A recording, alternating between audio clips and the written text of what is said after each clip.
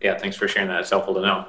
Um, what does it take to be a successful commercial real estate broker of distressed properties? It seems like from your answer earlier in this interview that it takes hitting the phones, it takes a lot of reaching out, it takes uncovering opportunities that aren't listed, obviously, on places by very definition of off market. It must take a lot of tenacity. So, what else is not obvious about that? Is there a negotiation approach? Is there, do you have to show up in person to actually get the contract, or is it all a big numbers game to make it all work?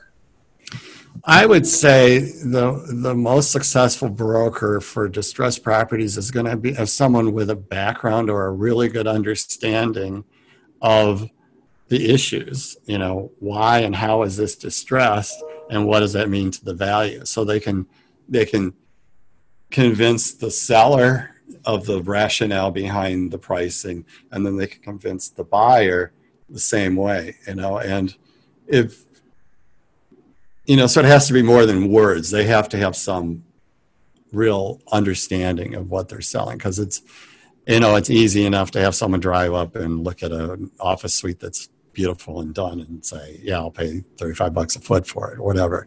But a distress thing takes more hand holding and more time to figure it out. Right, right.